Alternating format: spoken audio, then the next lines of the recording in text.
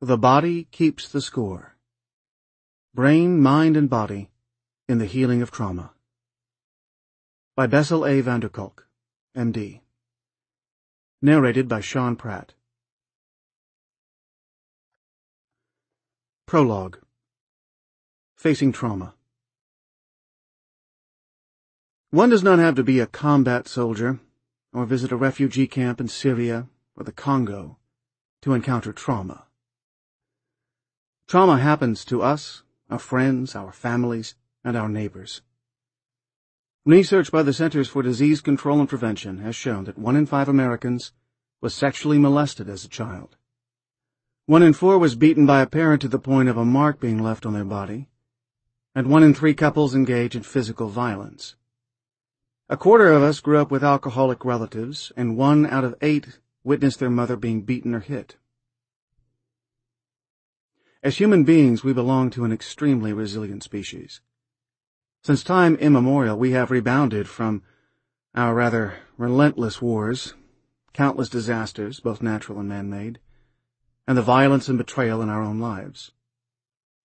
But traumatic experiences do leave traces, whether on a large scale, on our histories and cultures, or close to home, on our families, with dark secrets being imperceptibly passed down through generations.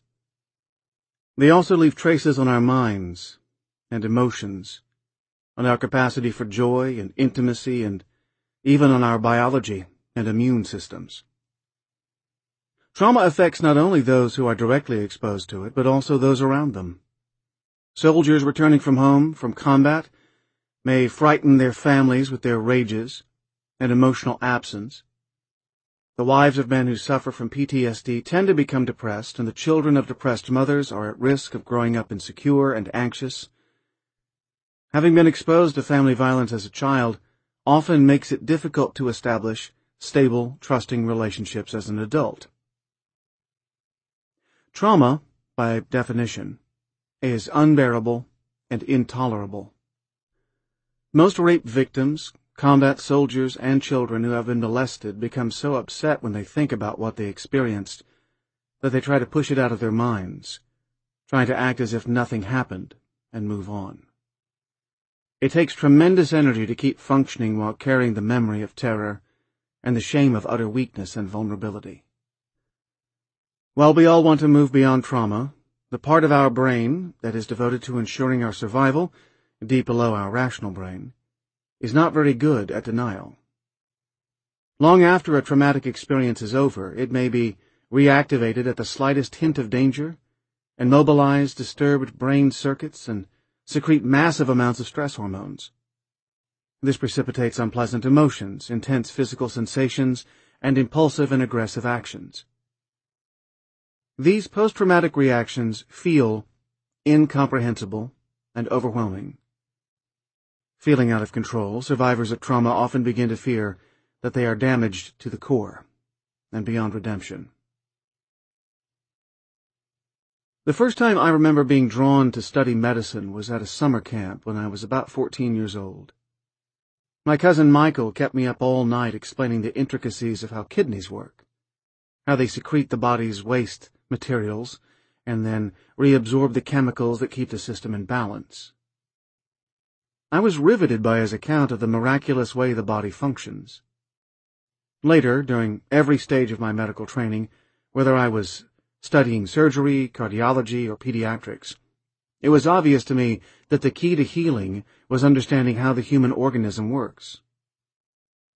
When I began my psychiatry rotation, however, I was struck by the contrast between the incredible complexity of the mind and the ways that we human beings are connected and attached to one another, and how little psychiatrists knew about the origins of the problems they were treating. Would it be possible one day to know as much about brains, minds, and love as we do about the other systems that make up our organism? We are obviously still years from attaining that sort of detailed understanding, but the birth of 3 new branches of science has led to an explosion of knowledge about the effects of psychological trauma, abuse, and neglect. Those new disciplines are neuroscience, the the study of how the brain supports mental processes. Developmental psychopathology, the study of the impact of adverse experiences on the development of mind and brain. And finally, interpersonal neurobiology, the study of how our behavior influences the emotions, biology, and mindsets of those around us. Research from these new disciplines has revealed that trauma produces actual physiological changes, including a recalibration of the brain's alarm system, an increase in stress hormone activity, and alterations in the system that filters relevant information from irrelevant. We now know that trauma compromises the brain area that communicates the physical, embodied feeling of being alive. These changes explain why traumatized individuals become hypervigilant to threat at the expense of spontaneously engaging in their day-to-day lives. They also help us understand why traumatized people so often keep repeating the same problems and have such trouble learning from experience.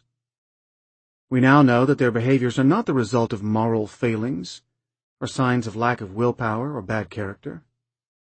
They are caused by actual changes in the brain. This vast increase in our knowledge about the basic processes that underlie trauma has also opened up new possibilities to palliate or even reverse the damage. We can now develop methods and experiences that utilize the brain's own natural neuroplasticity to help survivors feel fully alive in the present and move on with their lives. There are fundamentally 3 avenues. 1. Top-down, by talking, reconnecting with others, and allowing ourselves to know and understand what is going on with us while processing the memories of the trauma. 2. By taking medicines that shut down inappropriate alarm reactions or by utilizing other technologies that change the way the brain organizes information. And 3. Bottom up, by allowing the body to have experiences that deeply and viscerally contradict the helplessness, rage, or collapse that result from trauma. Which one of these is best for any particular survivor is an empirical question.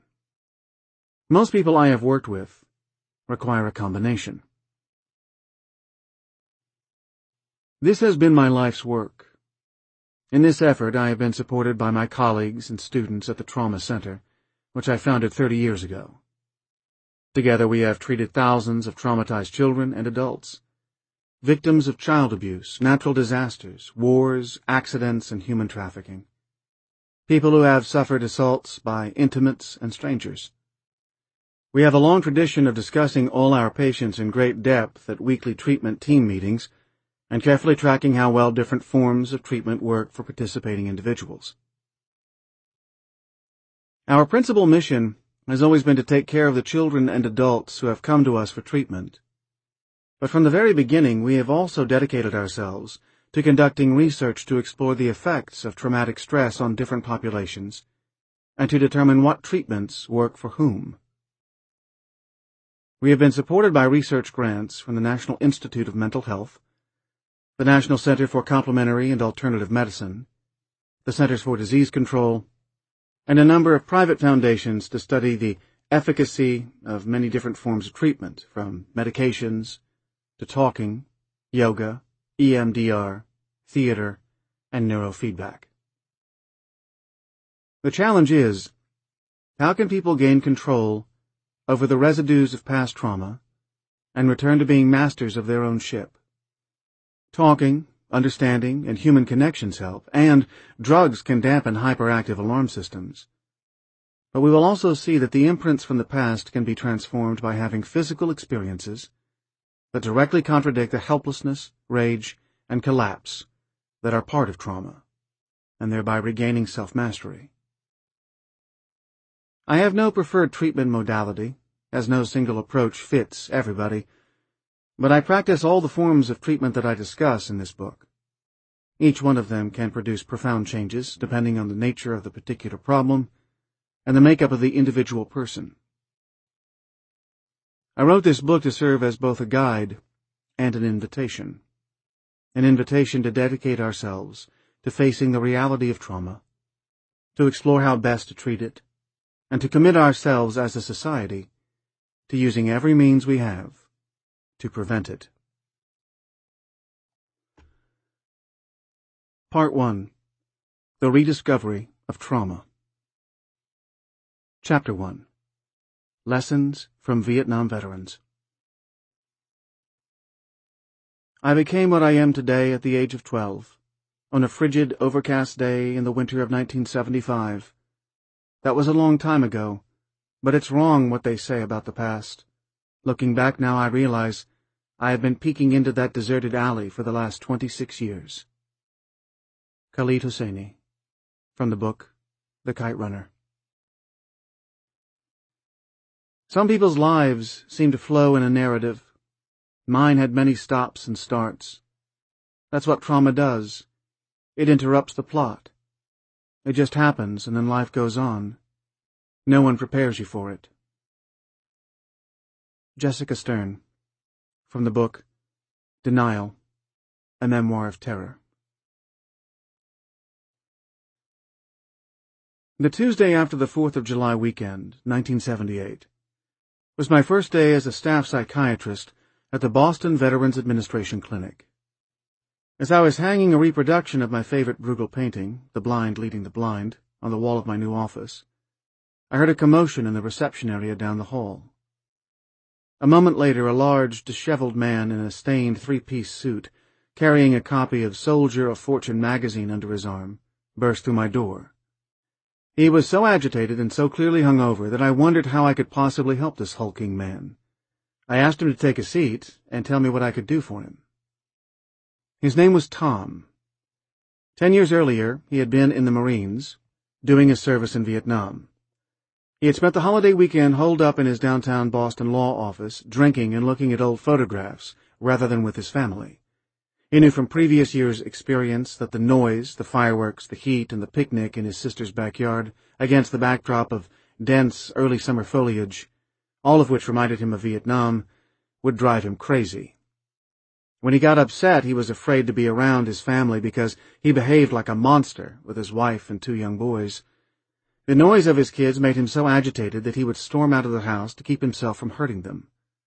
Only drinking himself into oblivion or riding his Harley-Davidson at dangerously high speeds helped him to calm down. Nighttime offered no relief. His sleep was constantly interrupted by nightmares about an ambush in a rice paddy back in Nam, in which all the members of his platoon were killed or wounded. He also had terrifying flashbacks in which he saw dead Vietnamese children.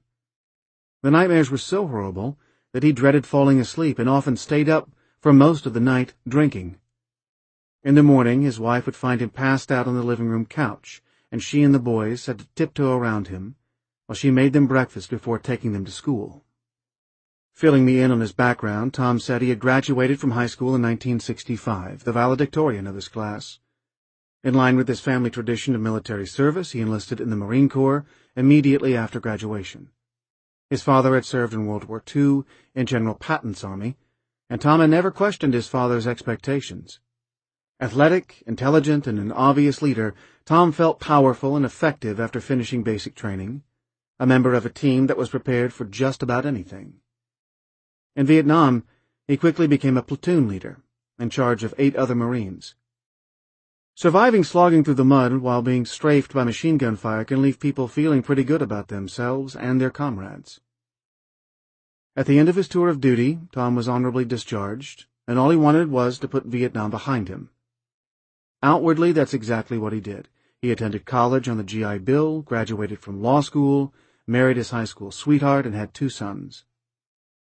Tom was upset by how difficult it was to feel any real affection for his wife, even though her letters had kept him alive in the madness of the jungle. Tom went through the motions of living a normal life, hoping that by faking it he would learn to become his old self again. He now had a thriving law practice and a picture-perfect family, but he sensed he wasn't normal. He felt dead inside. Although Tom was the first veteran I had ever encountered on a professional basis, many aspects of his story were familiar to me. I grew up in post-war Holland, playing in bombed-out buildings, the son of a man who had been such an outspoken opponent of the Nazis that he had been sent to an internment camp. My father never talked about his war experiences, but he was given to outbursts of explosive rage that stunned me as a little boy. How could the man I heard quietly going down the stairs every morning to pray and read the Bible while the rest of the family slept have such a terrifying temper? How could someone whose life was devoted to the pursuit of social justice be so filled with anger? I witnessed the same puzzling behavior in my uncle, who had been captured by the Japanese in the Dutch East Indies, now Indonesia, and sent as a slave laborer to Burma, where he worked on the famous bridge over the River Kwai. He also rarely mentioned the war, and he, too, often erupted into uncontrollable rages. As I listened to Tom, I wondered if my uncle and my father had had nightmares and flashbacks, if they too had felt disconnected from their loved ones and unable to find any real pleasure in their lives. Somewhere in the back of my mind there must also have been my memories of my frightened and often frightening mother, whose own childhood trauma was sometimes alluded to and, I now believe, was frequently reenacted. She had the unnerving habit of fainting when I asked her what her life was like as a little girl, and then blaming me for making her so upset. Reassured by my obvious interest, Tom settled down to tell me just how scared and confused he was. He was afraid that he was becoming just like his father, who was always angry and rarely talked with his children, except to compare them unfavorably with his comrades who had lost their lives around Christmas 1944 during the Battle of the Bulge. As the session was drawing to a close, I did what doctors typically do. I focused on the one part of Tom's story that I thought I understood: his nightmares. As a medical student, I had worked in a sleep laboratory, observing people's sleep-dream cycles, and had assisted in writing some articles about nightmares. I had also participated in some early research on the beneficial effects of the psychoactive drugs that were just coming into use in the 1970s. So, while I lacked a true grasp of the scope of Tom's problems, the nightmares were something I could relate to, and as an enthusiastic believer in better living through chemistry, I prescribed a drug that we had found to be effective in reducing the incidence and severity of nightmares. I scheduled Tom for a follow-up visit 2 weeks later. When he returned for his appointment, I eagerly asked Tom how the medicines had worked. He told me he hadn't taken any of the pills. Trying to conceal my irritation, I asked him why. "I realize that if I take the pills and the nightmares go away," he replied, "I will have abandoned my friends, and their deaths will have been in vain. I need to be a living memorial to my friends who died in Vietnam." I was stunned. Tom's loyalty to the dead was keeping him from living his own life, just as his father's devotion to his friends had kept him from living. Both father's and son's experiences on the battlefield had rendered the rest of their lives irrelevant. How had that happened, and what could we do about it? That morning I realized I would probably spend the rest of my professional life trying to unravel the mysteries of trauma. How do horrific experiences cause people to become hopelessly stuck in the past? What happens in people's minds and brains that keeps them frozen, trapped in a place they desperately wish to escape? Why did this man's war not come to an end in February 1969, when his parents embraced him at Boston's Logan International Airport after his long flight back from Da Nang? Tom's need to live out his life as a memorial to his comrades taught me that he was suffering from a condition much more complex than simply having bad memories or damaged brain chemistry, or altered fear circuits in the brain. Before the ambush in the rice paddy, Tom had been a devoted and loyal friend, someone who enjoyed life with many interests and pleasures. In one terrifying moment, trauma had transformed everything. During my time at the VA, I got to know many men who responded similarly. Faced with even minor frustrations, our veterans often flew instantly into extreme rages. The public areas of the clinic were pockmarked with impacts of their fists on the drywall, and security was kept constantly busy protecting claims agents and receptionists from enraged veterans. Of course, their behavior scared us, but I also was intrigued. At home, my wife and I were coping with similar problems in our toddlers, who regularly threw temper tantrums when told to eat their spinach or put on warm socks. Why was it, then, that I was utterly unconcerned about my kids' immature behavior, but deeply worried about what was going on with the vets, aside from their size, of course, which gave them the potential to inflict much more harm than my two-footers at home? The reason was that I felt perfectly confident that, with proper care, my kids would gradually learn to deal with frustrations and disappointments. But I was skeptical that I would be able to help my veterans reacquire the skills of self-control and self-regulation that they had lost in the war. Unfortunately, nothing in my psychiatric training had prepared me to deal with any of the challenges that Tom and his fellow veterans presented. I went down to the medical library to look for books on war neuroses, shell shock, battle fatigue, and any other term or diagnosis I could think of that might shed light on my patients. To my surprise, the library at the VA didn't have a single book about any of these conditions. 5 years after the last American soldier left Vietnam, the issue of wartime trauma was still not on anybody's agenda. Finally, in the Countway Library at Harvard Medical School, I discovered The Traumatic Neuroses of War, which had been published in 1941 by a psychiatrist named Abram Kardner. It described Kardner's observations of World War I veterans and had been released in anticipation of the flood of shell-shocked soldiers expected to be casualties of World War II. Kardner reported the same phenomena I was seeing. After the war, his patients were overtaken by a sense of futility. They became withdrawn and detached, even if they had functioned well before. What Kardner called traumatic neuroses, today we call post-traumatic stress disorder, or PTSD. Kardner noted that sufferers from traumatic neuroses develop a chronic vigilance for and sensitivity to threat. His summation especially caught my eye. He wrote, "The nucleus of the neurosis is a physioneurosis."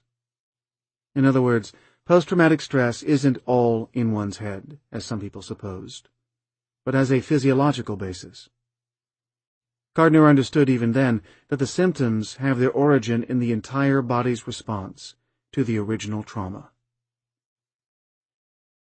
Kardner's description corroborated my own observations, which was reassuring, but it provided me with little guidance on how to help the veterans. The lack of literature on the topic was a handicap, but my great teacher, Elvin Semrad, had taught us to be skeptical about textbooks. We had only one real textbook, he said, our patients. We should trust only what we could learn from them and from our own experience. This sounds so simple.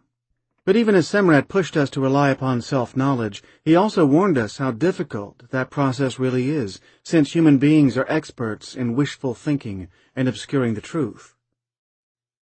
I remember him saying, "The greatest sources of our suffering are the lies we tell ourselves." Working at the VA, I soon discovered how excruciating it can be to face reality. This was true both for my patients and for myself. We don't really want to know what soldiers go through in combat. We don't really want to know how many children are being molested and abused in our own society, or how many couples, almost a third, as it turns out, engage in violence at some point during their relationship. We want to think of families as safe havens in a heartless world, and of our own country as populated by enlightened, civilized people. We prefer to believe that cruelty occurs only in faraway places like Darfur or the Congo. It is hard enough for observers to bear witness to pain. Is it any wonder, then, that the traumatized individuals themselves cannot tolerate remembering it, and that they often resort to using drugs, alcohol, or self-mutilation to block out their unbearable knowledge? Tom and his fellow veterans became my first teachers in my quest to understand how lives are shattered by overwhelming experiences, and in figuring out how to enable them to feel fully alive again. Trauma and the loss of self. The first study I did at the VA started with systematically asking veterans what had happened to them in Vietnam. I wanted to know what had pushed them over the brink, and why some had broken down as a result of that experience, while others had been able to go on with their lives. Most of the men I interviewed had gone to war feeling well prepared, drawn close by the rigors of basic training and the shared danger. They exchanged pictures of their families and girlfriends. They put up with one another's flaws, and they were prepared to risk their lives for their friends. Most of them confided their dark secrets to a buddy, and some went so far as to share each other's shirts and socks. Many of the men had friendships similar to Tom's with Alex. Tom met Alex, an Italian guy from Malden, Massachusetts, on his first day in country, and they instantly became close friends. They drove their Jeep together, listened to the same music, and read each other's letters from home. They got drunk together and chased the same Vietnamese bar girls. After about 3 months in country, Tom led his squad on a foot patrol through a rice paddy just before sunset. Suddenly, a hail of gunfire spurted from the green wall of the surrounding jungle, hitting the men around him one by one. Tom told me how he had looked on in helpless horror as all the members of his platoon were killed or wounded in a matter of seconds. He would never get one image out of his mind: the back of Alex's head as he lay face down in the rice paddy, his feet in the air. Tom wept as he recalled, "He was the only real friend I ever had."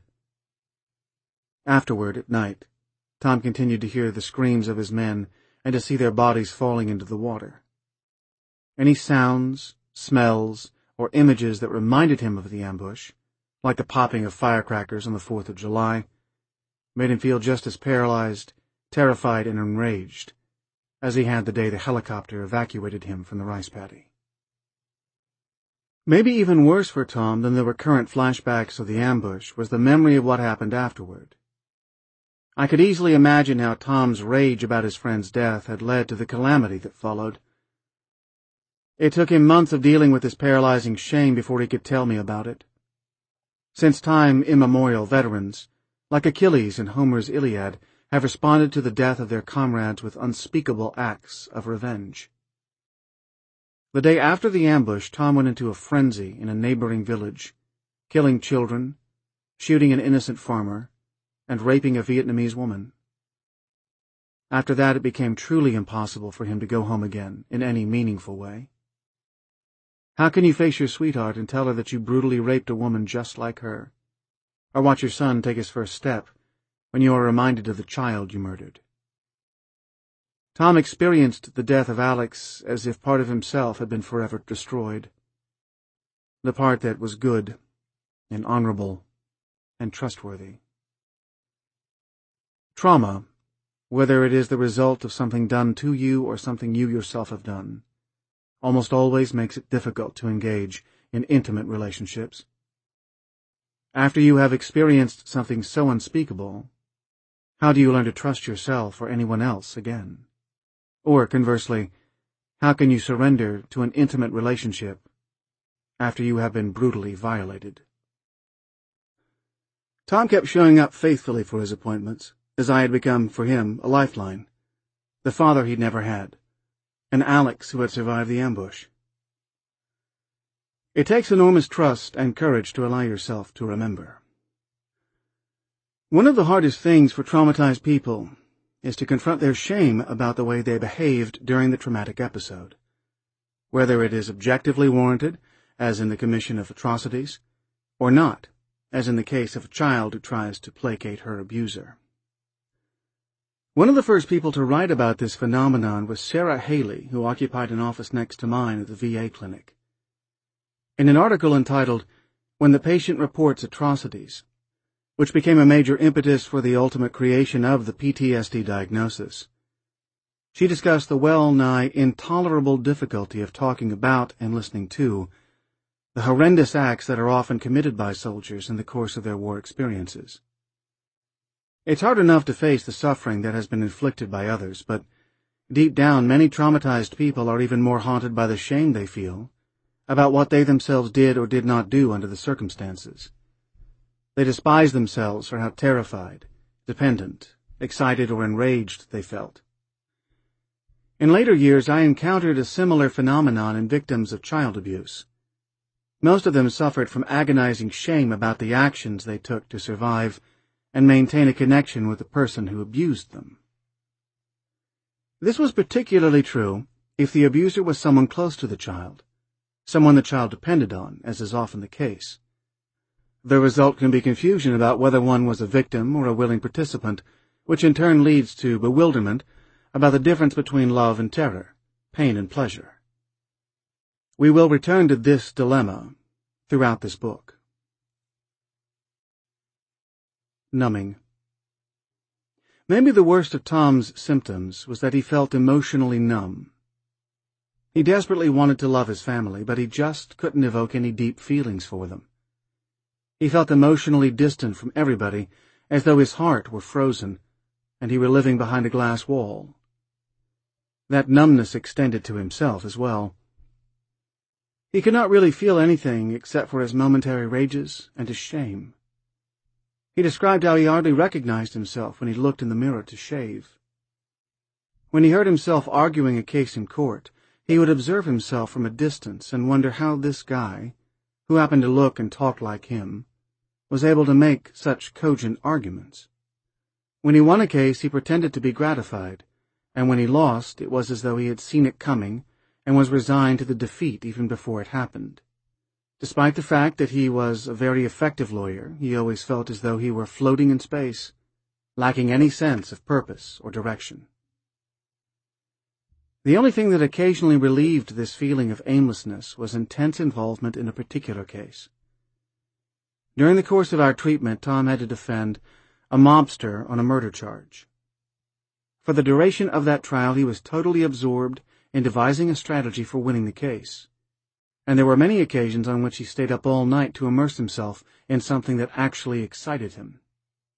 It was like being in combat, he said. He felt fully alive, and nothing else mattered.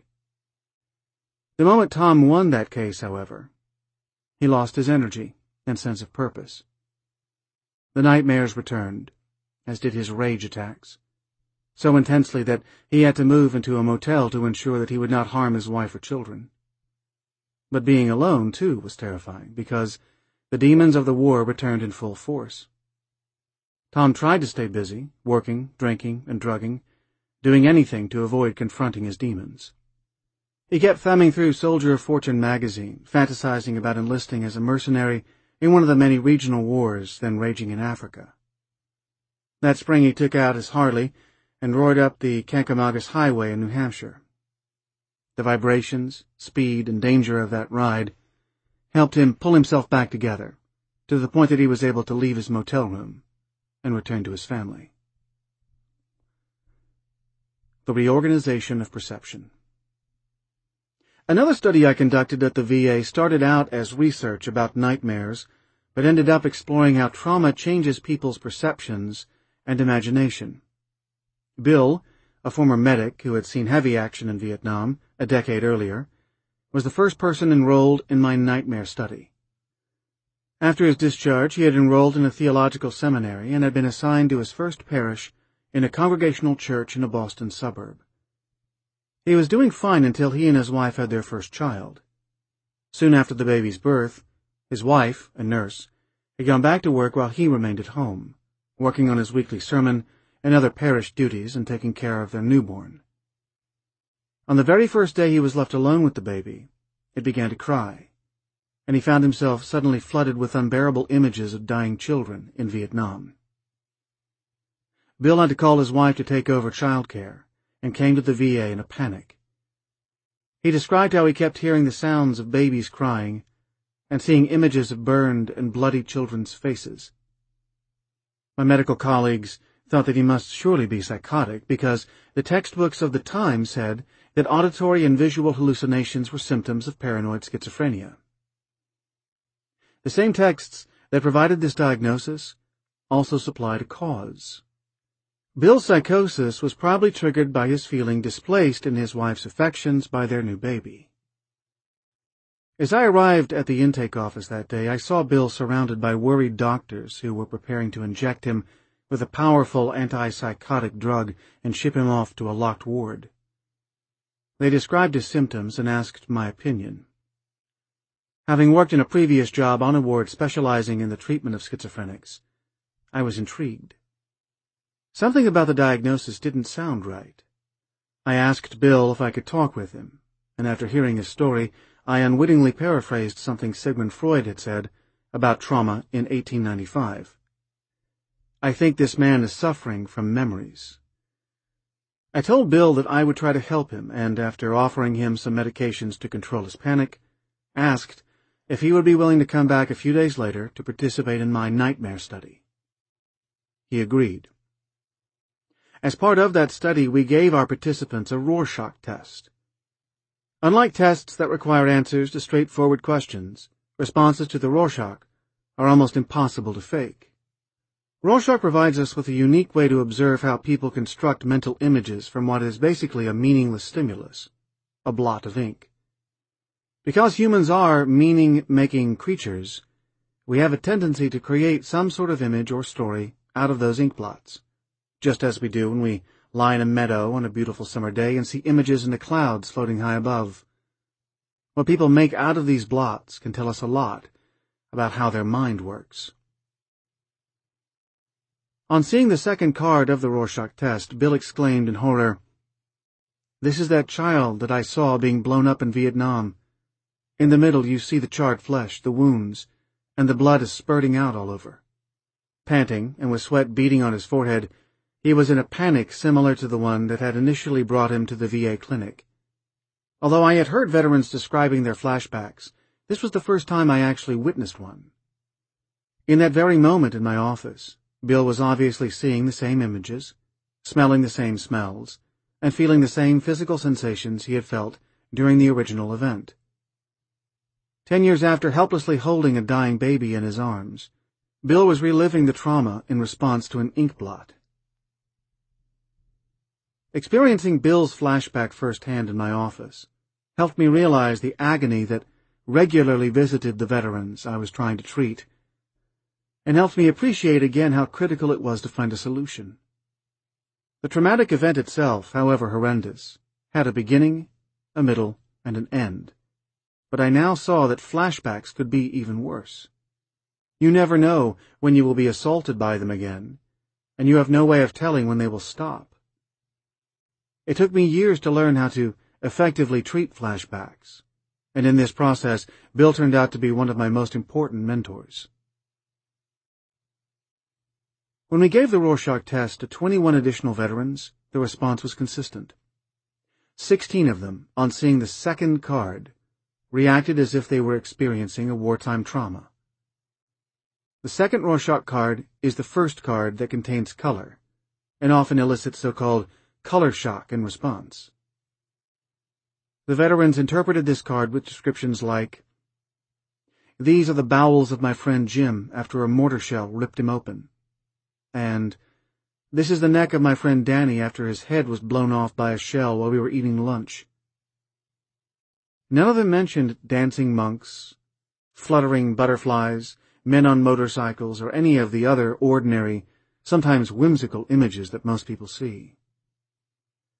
While the majority of the veterans were greatly upset by what they saw, the reactions of the remaining 5 were even more alarming. They simply went blank. "This is nothing," they observed, "just a bunch of ink." They were right, of course, but the normal human response to ambiguous stimuli is to use our imagination to read something into them. We learned from these Rorschach tests that traumatized people have a tendency to superimpose their trauma on everything around them and have trouble deciphering whatever is going on around them. There appeared to be little in between. We also learned that trauma affects the imagination. The 5 men who saw nothing in the blots had lost the capacity to let their minds play. But so too had the other 16 men, For in viewing scenes from the past in those blots, they were not displaying the mental flexibility that is the hallmark of imagination. They simply kept replaying an old reel. Imagination is absolutely critical to the quality of our lives. Our imagination enables us to leave our routine everyday existence by fantasizing about travel, food, sex, falling in love, or having the last word. All the things that make life interesting. Imagination gives us the opportunity to envision new possibilities. It's an essential launch pad for making our hopes come true. It fires our creativity, relieves our boredom, alleviates our pain, enhances our pleasure, and enriches our most intimate relationships. When people are compulsively and constantly pulled back into the past, to the last time they felt intense involvement and deep emotions, they suffer from a failure of imagination, a loss of mental flexibility. Without imagination, there is no hope, no chance to envision a better future, no place to go, no goal to reach. The Rorschach tests also taught us that traumatized people look at the world in a fundamentally different way from other people. For most of us, a man coming down the street is just someone taking a walk. A rape victim, however, may see a person who is about to molest her and go into a panic. A stern school teacher may be an intimidating presence to an average kid, but for a child whose stepfather beats him up, she may represent a torturer and precipitate a rage attack or a terrified cowering in the corner. Stuck in trauma. Our clinic was inundated with veterans seeking psychiatric help. However, because of an acute shortage of qualified doctors, all we could do was put most of them on a waiting list, even as they continued brutalizing themselves and their families. We began seeing a sharp increase in arrests of veterans for violent offenses and drunken brawls, as well as an alarming number of suicides. I received permission to start a group for young Vietnam veterans to serve as a sort of holding tank until real therapy could start. At the opening session for a group of former Marines, the first man to speak flatly declared, "I do not want to talk about the war." I replied that the members could discuss anything they wanted. After half an hour of excruciating silence, one veteran finally started to talk about his helicopter crash. To my amazement, the rest immediately came to life, speaking with great intensity about their traumatic experiences. All of them returned the following week and the week after. In the group they found resonance and meaning in what had previously been only sensations of terror and emptiness. They felt a renewed sense of the comradeship that had been so vital to their war experience. They insisted that I had to be part of their newfound unit and gave me a Marine captain's uniform for my birthday. In retrospect, that gesture revealed part of the problem. You were either in or out. You either belonged to the unit or you were nobody. After trauma, the world becomes sharply divided between those who know and those who don't. People who have not shared the traumatic experience cannot be trusted because they can't understand it. Sadly, this often includes spouses, children, and co-workers. Later, I led another group, this time for veterans of Patton's Army, men now well into their 70s, all old enough to be my father. We met on Monday mornings at 8 o'clock. In Boston, winter snowstorms occasionally paralyzed the public transit system, but to my amazement, all of them showed up even during blizzards, some of them trudging several miles through the snow to reach the VA clinic. For Christmas, they gave me a 1940s GI issue wristwatch. As had been the case with my group of Marines, I could not be their doctor unless they made me one of them. Moving as these experiences were, the limits of group therapy became clear when I urged the men to talk about the issues they confronted in their daily lives. Their relationships with their wives, children, girlfriends, and family. Dealing with their bosses and finding satisfaction in their work. Their heavy use of alcohol. Their typical response was to balk and resist and instead recount, yet again, how they had plunged a dagger through the heart of a German soldier in the Hurtgen forest, or how their helicopter had been shot down in the jungles of Vietnam. Whether the trauma had occurred 10 years in the past, or more than 40, my patients could not bridge the gap between their wartime experiences and their current lives. Somehow, the very event that caused them so much pain had also become their sole source of meaning. They felt fully alive only when they were revisiting their traumatic past.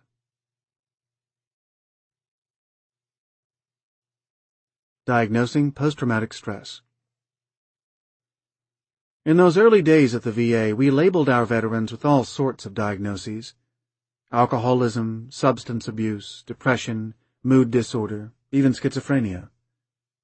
And we tried every treatment in our textbooks. But for all our efforts, it became clear that we were actually accomplishing very little. The powerful drugs we prescribed often left the men in such a fog that they could barely function. When we encouraged them to talk about the precise details of a traumatic event, we often inadvertently triggered a full-blown flashback, rather than helping them resolve the issue. Many of them dropped out of treatment because we were not only failing to help, but also sometimes making things worse. A turning point arrived in 1980 when a group of Vietnam veterans, aided by the New York psychoanalysts Chaim Shatan and Robert J. Lifton, successfully lobbied the American Psychiatric Association to create a new diagnosis: post-traumatic stress disorder, PTSD, which described a cluster of symptoms that was common, to a greater or lesser extent, to all of our veterans. Systematically identifying the symptoms and grouping them together into a disorder finally gave a name to the suffering of people who were overwhelmed by horror and helplessness. With a conceptual framework of PTSD in place, the stage was set for a radical change in our understanding of our patients. This eventually led to an explosion of research and attempts at finding effective treatments. Inspired by the possibilities presented by this new diagnosis, I proposed a study on the biology of traumatic memories to the VA. Did the memories of those suffering from PTSD differ from those of others? For most people, the memory of an unpleasant event eventually fades or is transformed into something more benign. But most of our patients were unable to make their past into a story that happened long ago. The opening line of the grant rejection read, "It has never been shown that PTSD is relevant to the mission of the Veterans Administration." Since then, of course, the mission of the VA has become organized around the diagnosis of PTSD and brain injury, and considerable resources are dedicated to applying evidence-based treatments to traumatized war veterans. But at the time, things were different, and, unwilling to keep working in an organization whose view of reality was so at odds with my own, I handed in my resignation. In 1982, I took a position at the Massachusetts Mental Health Center, the Harvard teaching hospital where I had trained to become a psychiatrist. My new responsibility was to teach a fledgling area of study: psychopharmacology, the administration of drugs to alleviate mental illness. In my new job, I was confronted on an almost daily basis with issues I thought I had left behind at the VA. My experience with combat veterans had so sensitized me to the impact of trauma that I now listened with a very different ear when depressed and anxious patients told me stories of molestation and family violence. I was particularly struck by how many female patients spoke of being sexually abused as children. This was puzzling, as the standard textbook of psychiatry at the time stated that incest was extremely rare in the United States, occurring about once in every 1,000,000 women. Given that there were then only about 100 million women living in the United States, I wondered how 47, almost half of them, had found their way to my office in the basement of the hospital. Furthermore, the textbook said, there is little agreement about the role of father-daughter incest as a source of serious, subsequent psychopathology. My patients with incest histories were hardly free of subsequent psychopathology. They were profoundly depressed, confused, and often engaged in bizarrely self-harming behaviors, such as cutting themselves with razor blades. The textbook went on to practically endorse incest, explaining that such incestuous activity diminishes the subject's chance of psychosis and allows for a better adjustment to the external world. In fact, as it turned out, incest had devastating effects on women's well-being. In many ways, these patients were not so different from the veterans I had just left behind at the VA. They also had nightmares and flashbacks. They also alternated between occasional bouts of explosive rage and long periods of being emotionally shut down. Most of them had great difficulty getting along with other people and had trouble maintaining meaningful relationships. As we now know, war is not the only calamity that leaves human lives in ruins. While about a quarter of the soldiers who serve in war zones are expected to develop serious post-traumatic problems, the majority of Americans experience a violent crime at some time during their lives, and more accurate reporting has revealed that 12 million women in the United States have been victims of rape. More than half of all rapes occur in girls below age 15. For many people, the war begins at home. Each year, about 3 million children in the United States are reported as victims of child abuse and neglect. 1 million of these cases are serious and credible enough to force local child protective services or the courts to take action. In other words, for every soldier who serves in a war zone abroad, there are 10 children who are endangered in their own homes. This is particularly tragic, since it is very difficult for growing children to recover when the source of terror and pain is not enemy combatants, but their own caretakers. A new understanding. In the 3 decades since I met Tom, we have learned an enormous amount not only about the impact and manifestations of trauma, but also about ways to help traumatized people find their way back. Since the early 1990s, brain imaging tools have started to show us what actually happens inside the brains of traumatized people. This has proven essential to understanding the damage inflicted by trauma, and has guided us to formulate entire new avenues of repair. We have also begun to understand how overwhelming experiences affect our innermost sensations and our relationship to our physical reality, the core of who we are. We have learned that trauma is not just an event that took place sometime in the past. It's also the imprint left by that experience on mind, brain, and body. This imprint has ongoing consequences for how the human organism manages to survive in the present. Trauma results in a fundamental reorganization of the way mind and body manage perceptions. It changes not only how we think and what we think about, but also our very capacity to think. We have discovered that helping victims of trauma find the words to describe what has happened to them is profoundly meaningful, but usually it is not enough.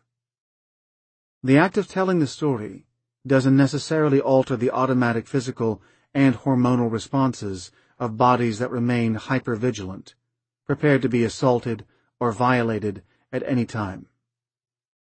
For real change to take place, the body needs to learn that the danger has passed and to live in the reality of the present. Our search to understand trauma has led us to think differently, not only about the structure of the mind, but also about the processes by which it heals.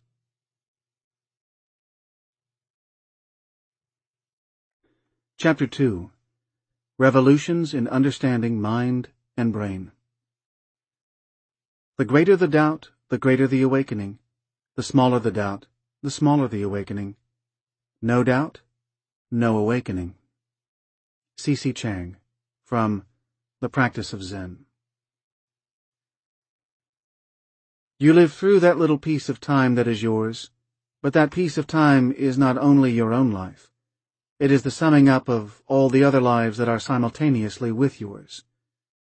What you are is an expression of history. Robert Penn Warren, from World Enough and Time.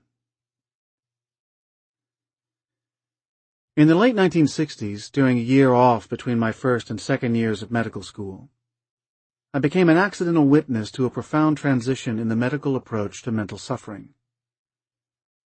I had landed a plum job as an attendant on a research ward at the Massachusetts Mental Health Center, where I was in charge of organizing recreational activities for the patients. The MMHC had long been considered one of the finest psychiatric hospitals in the country, a jewel in the crown of the Harvard Medical School teaching empire. The goal of the research on my ward was to determine whether psychotherapy or meditation was the best way to treat young people who had suffered a first mental breakdown diagnosed as schizophrenia. The talking cure, an offshoot of Freudian psychoanalysis, was still the primary treatment for mental illness at MMHC. However, in the early 1950s, a group of French scientists had discovered a new compound, chlorpromazine, sold under the brand name Thorazine, that could tranquilize patients and make them less agitated and delusional. That inspired hope that drugs could be developed to treat serious mental problems such as depression, panic, anxiety, and mania, as well as to manage some of the most disturbing symptoms of schizophrenia. As an attendant, I had nothing to do with the research aspect of the ward and was never told what treatment any of the patients was receiving. They were all close to my age. College students from Harvard, MIT, and Boston University. Some had tried to kill themselves. Others cut themselves with knives or razor blades. Several had attacked their roommates or had otherwise terrified their parents or friends with their unpredictable, irrational behavior.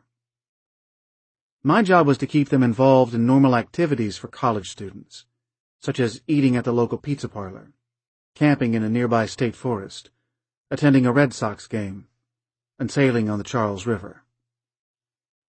Totally new to the field, I sat in rapt attention during ward meetings, trying to decipher the patient's complicated speech and logic. I also had to learn to deal with their irrational outbursts and terrified withdrawal. One morning I found a patient standing like a statue in her bedroom with one arm raised in a defensive gesture, her face frozen in fear. She remained there, immobile, for at least 12 hours.